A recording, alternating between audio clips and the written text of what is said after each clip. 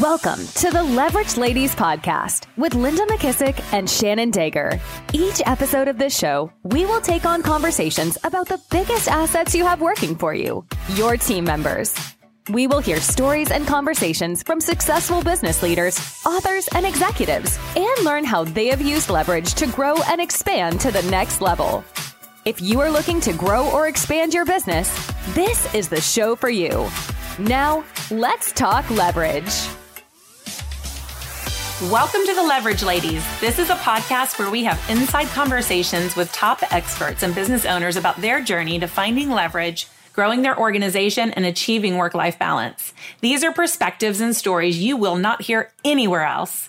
We are your hosts, Linda McKissick and Shannon Dager. We are business owners and business partners who've committed to leveraging our way to freedom so that we can achieve financial peace and have a life by design. As lifelong learners who run multiple organizations, we know that you can achieve more by focusing on building organizational support and leverage. To go along with these interviews each week, we are putting together a roadmap for you to follow along as you are implementing leverage into your business. Our speakers will be sharing documents and resources with you as well. Be sure to listen to the end every week to find out where you can find each week's piece of the roadmap. We highly encourage you to check out the resources. Now let's get started.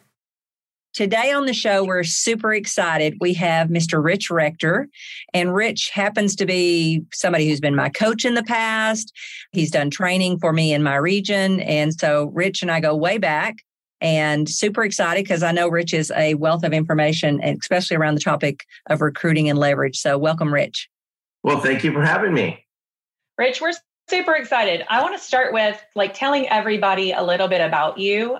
Because as Linda said, you were her coach. So you would know me from the day that I first met you, which was when I was in your Rockstar recruiting class.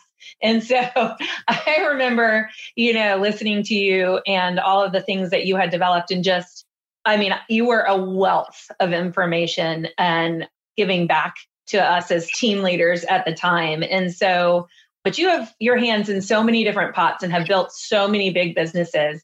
Would you tell all of our listeners just a little bit about what you've developed and maybe where you came from and why you've kind of gone down this path? Sure. So I've been in real estate for, 32 years. Can't even believe I'm saying that. And I've had the privilege of being a coach for about 20 years and about 15 with Keller Williams and MAPS. I got my start before coaching in the real estate business, was actually going to go after being an agent, was going to go and run and manage an office in a big regional company here in Southern California. And the owner knew that I had a recruiting background and some success with that. And in the past with Emma, with multi-level marketing in my 20s, and said, you know what, I want to grow this company, and kind of gave me the keys and the green light to just build a recruiting division for his company. And I did that for about 6 years and was able to create systems and scale those through leverage in my late 20s at that point, and recruited about 2,500 agents a year period.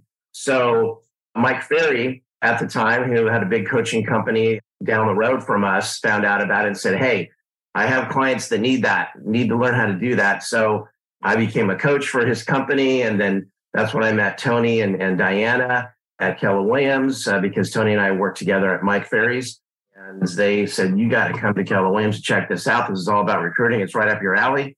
So that was about 15 years ago, and I've been a coach for Keller Williams ever since. So you're not just a coach. What other businesses have you, how has that gone off? Tell me about the past. Keller Williams is truly is an entrepreneurial company where entrepreneurs thrive, right? And that's also my passion. Is I love business. And so right now I have 13 businesses. And when I came to Keller Williams, it was just me. And that's it. And my coaching, me being a coach. Now that's grown into a couple market centers. I'm an operating principal. I have 8 cyberbacker franchises. I have a mortgage company, an escrow company. So it's allowed me to really be an entrepreneur and expand and really, leverage has been the key to that. Back in my early days when I was building the recruiting division for that real estate company, I had people that worked for me that I had to teach how to do that so I could scale, so that we're recruiting 35, 40 people a month. So kind of at an early age, I saw the power of people and leverage. I love that. And, when you talk about leverage through people, no one gets leverage through people without learning how to recruit those people, right? Yes. Rich has recruited over 3,000 agents. That's 3,000. Yeah. Tell us a little bit about how that works in your organization, Rich. So recruiting is really about attracting people through supporting their vision and their goals and their dreams, right? Early on, before I became a real estate recruiter in kind of that multi-level space, people get into that arena because they want a better quality of life. They want to expand. They want to make more money. They want to have they have these big dreams and they want to see that come to fruition. And so that's a vehicle to be able to do that on the side of whatever they're doing or full time. So real estate's the same thing. So it's really, you're an independent contractor. So, what's your potential? What do you want to create for yourself? And really empowering people through getting them to get clear on what their vision, their goals, and their dreams are, and then helping them see the path of accomplishing that and overcoming their challenges through you as a leader and through the tools and systems that you have to help them get there. And when you have evidence that other people have gone before them and followed that path with you, then people start coming. So that's kind of in a nutshell, I think, overall, how you do that. It's easier said than done, but yet it's about that. It's about people and helping them get what they want and getting them clear on what they want. I remember your Rockstar recruiting class also, watching my leaders go through it. Why do you think so many people struggle with making those calls? And I mean, even with evidence that you've changed people's lives, evidence that the person their lives wouldn't be as enhanced as they are without someone making a call to them or whatever. But yet so many people still are really reluctant and just really struggle to make a call to recruit someone to create leverage. So why do you think that is? A mindset. I really think it's about mindset. They're making it about themselves. They're making it to look good. The fear of rejection, all of those things that really don't mean anything. I mean, 90% of the people that woke up today didn't want to get a recruiting call. So you have to understand that they don't want to move, today. So that's not. So when you call them up and they say, no, I don't want to move, you can't just cave because that's their reality. So you have to understand that they're content where they're at. They fear change and they don't want to move. And so this is a process of creating the conversation, creating the relationship. So if I have the mindset that I'm calling to help somebody, to your point, I'm calling to share the good news. I'm calling to help them reach their potential, overcome their challenges. And if that's my mindset, it's more of a customer service call in my mindset and my approach versus, oh my gosh, I got to hit these recruiting numbers. I hate calling people and all that, the phone and in your mindset, and it just becomes a disaster. So we create this obstacle for ourselves without the right mindset. So I guess that's how I would answer that. And what I've seen over the years of literally coaching thousands of leaders through that space and that fear is that. So true. And I always tell them in my recruiting class that we're not good enough to make a seller sell, a buyer buy, or an agent join. So just take that off the table. All we can do is build a relationship. If we have the validity, build a relationship with somebody and get them to self-discover that whatever dreams and goals they have can be better served with me or with the company or whatever. And I think it helps. But I still see a lot of people come from what Sid Walker would call ego instead of that spiritual side that says, God, who do you want me to help today? Exactly. Who is out there that you want me to help today? Yep. And there has to be a more compelling reason for them to want to get a different result. Otherwise, that fear of change causes them to stay put. So if you have that mindset, what is that different result that they want to get? And my job is to help them get clarity around that as a consultant. Then it becomes a lot more fun. Because you've been in the recruiting space for a long time and recruited a tremendous amount of people. Recruiting can be monotonous and a grind, just like a top agent, just prospecting.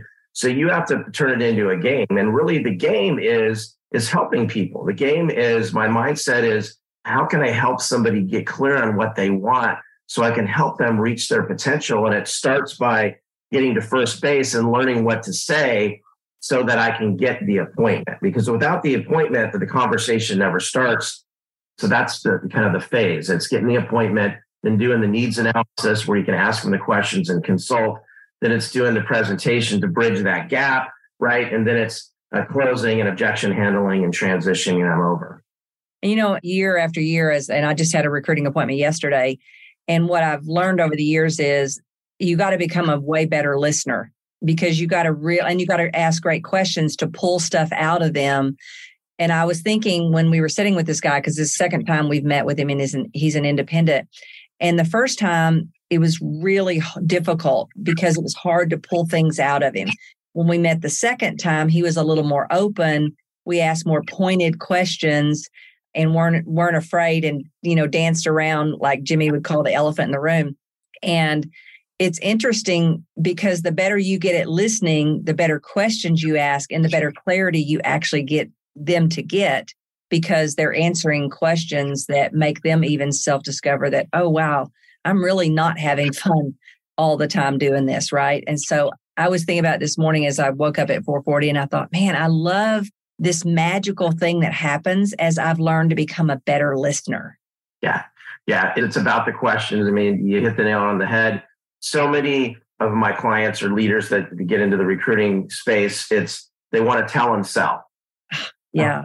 Tell and sell. And the person isn't even buying what they're saying because you don't know what they want. So you're selling something that you think they want because you never asked any questions. So to your point, it's really a consulting process. And that needs analysis in recruiting, I think, is so powerful, where it literally keeps you on track where you can't talk. You have to just ask a question and listen, and then ask another question and drill down. And so I would say that one tip would be is master the needs analysis. Mm-hmm. You want to be a great recruiter and a great listener, because it all starts with listening, as you said. Rich, I want to ask you a little bit about, because recruiting is a huge piece of what you do, but I know you don't do it all alone. Tell me, what does your team look like? You have cyber recruiters, and I think you have productivity backers, and I see that kind of probably all play into each other. So tell me how that looks in your organization. Sure. So a few years ago, as a MAPS coach, I got exposed to Cyberbacker, Craig Goodliffe. She came to a coach's training. He was a MAPS coach and said, hey, we have these virtual assistants that can help us coaches scaling ourselves, because, where I was carrying 70 clients at the time, coaching and doing these other things. And that's almost 35, 40 hours on the phone, just on the phone. So notes and all that stuff. So I said, fine, I'm going to do that. And hired 4 years ago a cyberbacker. And it changed my whole world, having somebody that was my assistant that could run at the same speed and was highly skilled and qualified, because I got a chance to hire and choose that person. So after I experienced that, I said, Craig, my gosh, we have a huge need in our company to get more appointments because of some of the things that we just talked about, right?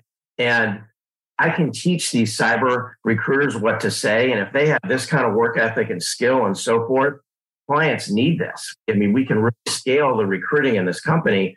And so that's how that started a couple of years ago. And we ended up having like 150, almost 200 cyber recruiters helping market centers set appointments and help them with their recruiting. And then that grew into, Craig said, my gosh, this is a really big need that we need beyond recruiting, but just helping agents with their lead generation or helping them with their administration or their marketing or social media.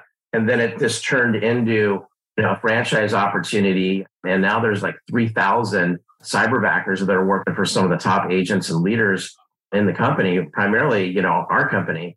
And so that's how that started. I have about 550 cyber backers that work for myself and my franchises. I have 19 personally that pay for that work for me.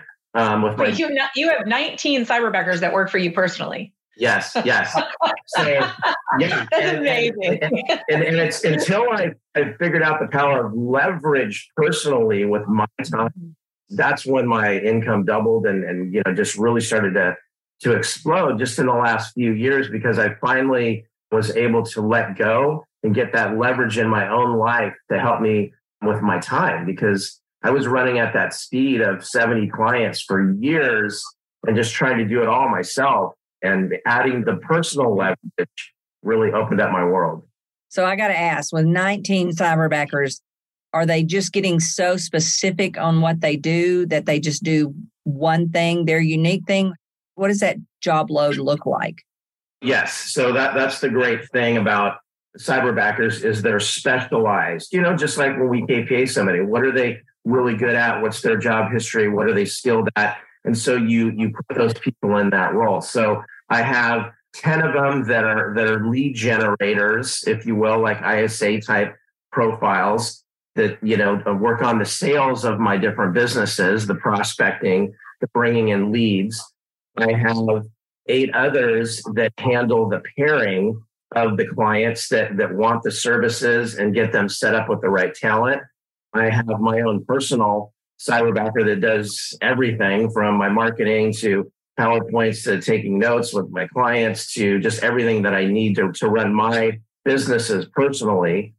And so it's just kind of, you put them in the boxes of where you need, you need social media and marketing, then that's that person. And they handle all that stuff because they're graphic artists or whatever, and they understand all that, which is not my thing. So let them focus on their strength zone, which allows me to expand.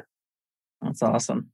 What would be your piece of advice as to how to scale up? So if somebody is, thinking about hiring either their first or maybe their second piece of leverage, what did you learn that you would share, like the good and the bad?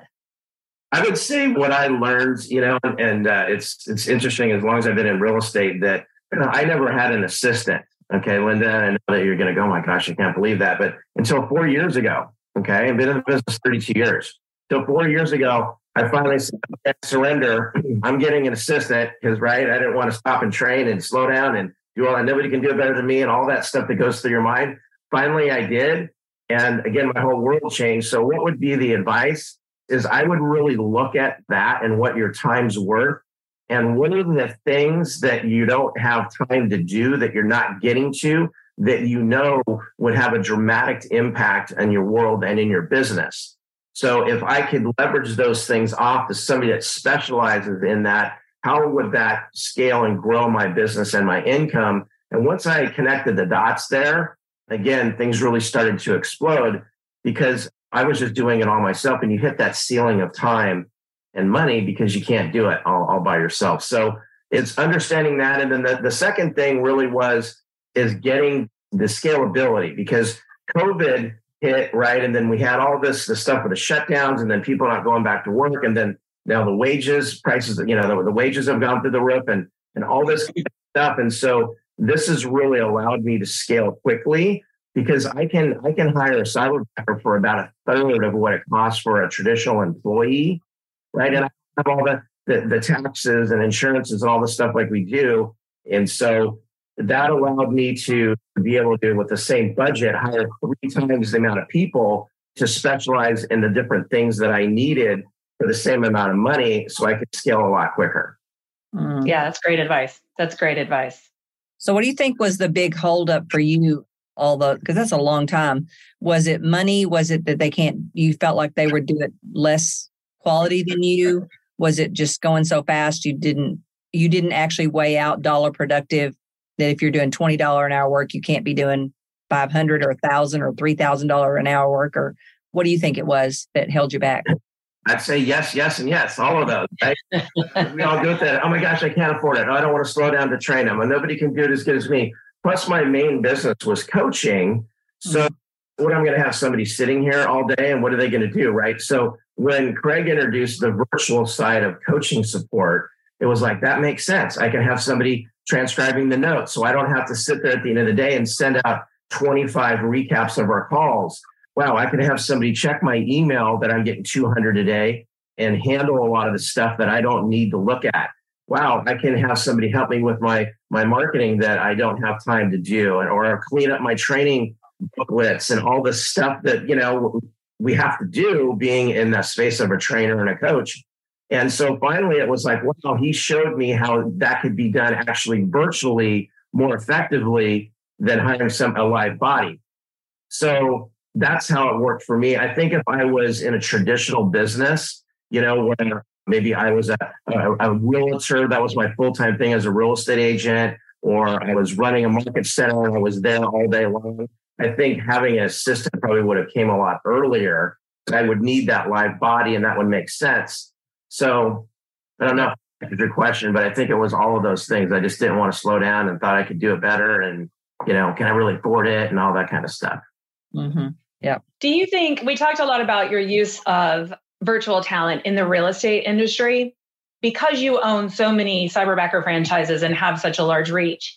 Do you think it's any different? Like if a company wanted to utilize a Cyberbacker for recruiting, wanted to have multiple Cyberbackers come in and help in the organization, do you really think that there's any difference in how a Cyberbacker could help them? Not at all. In fact, there's even more that we can do in those spaces, because there's over 125 non-real estate Cyberbacker users right now in the company. And I'm talking some big time people, Hyundai, Amazon, Wetzel's Pretzels that has 300 franchises. I mean, some big people that understand that as a business owner, whether you're a small business owner or you're a big business owner, we all have the same challenge, and that is time and scaling ourselves, right? And so if I'm running another business, a small business owner has to do the accounting, accounts receivable, the marketing, the prospecting, the customer service, and all of that. And it's like, how do you do that? You're going to hire a $50,000 a year person to do that here, another $75,000 to do that, and then you can't afford to do that, much slowing down and training all those people. So Cyberbackers can come in, again, 70% less than a traditional employee. They're already trained. There's a whole bunch of them. So when you have staff turnover, I can get another Cyberbacker within a week to fill that space that's skilled and trained. So that allows me not to be hamstrung if I have somebody that leaves my organization. So absolutely, businesses beyond real estate can really use this service and this program. I agree. I hear a lot of the similarities from different clients and different people that I talk to all the time, the struggles of all businesses and all industries. So, well, thank you for coming and talking with Linda and I today. We loved having you on, your wealth of information. So I know that in the past you've given back to me personally, and I want to say thank you because I didn't get the chance to say that in a group. And you gave back to so many people today and every day. And it was just a real pleasure to have you here and hear about what's going on with you and your business. Well, thank you so much for the opportunity. And Linda, I mean, hey, you're in my direct upline. So if it wasn't for you, I wouldn't be here. So thank you for all that you've done for me and my market centers and coming in and training and teaching and all the things, the ways that you've poured into me personally and the people in my world. So I truly am grateful and appreciate that as well. Well, my pleasure. My pleasure. Together we all achieve more, right? I heard that somewhere. Yes.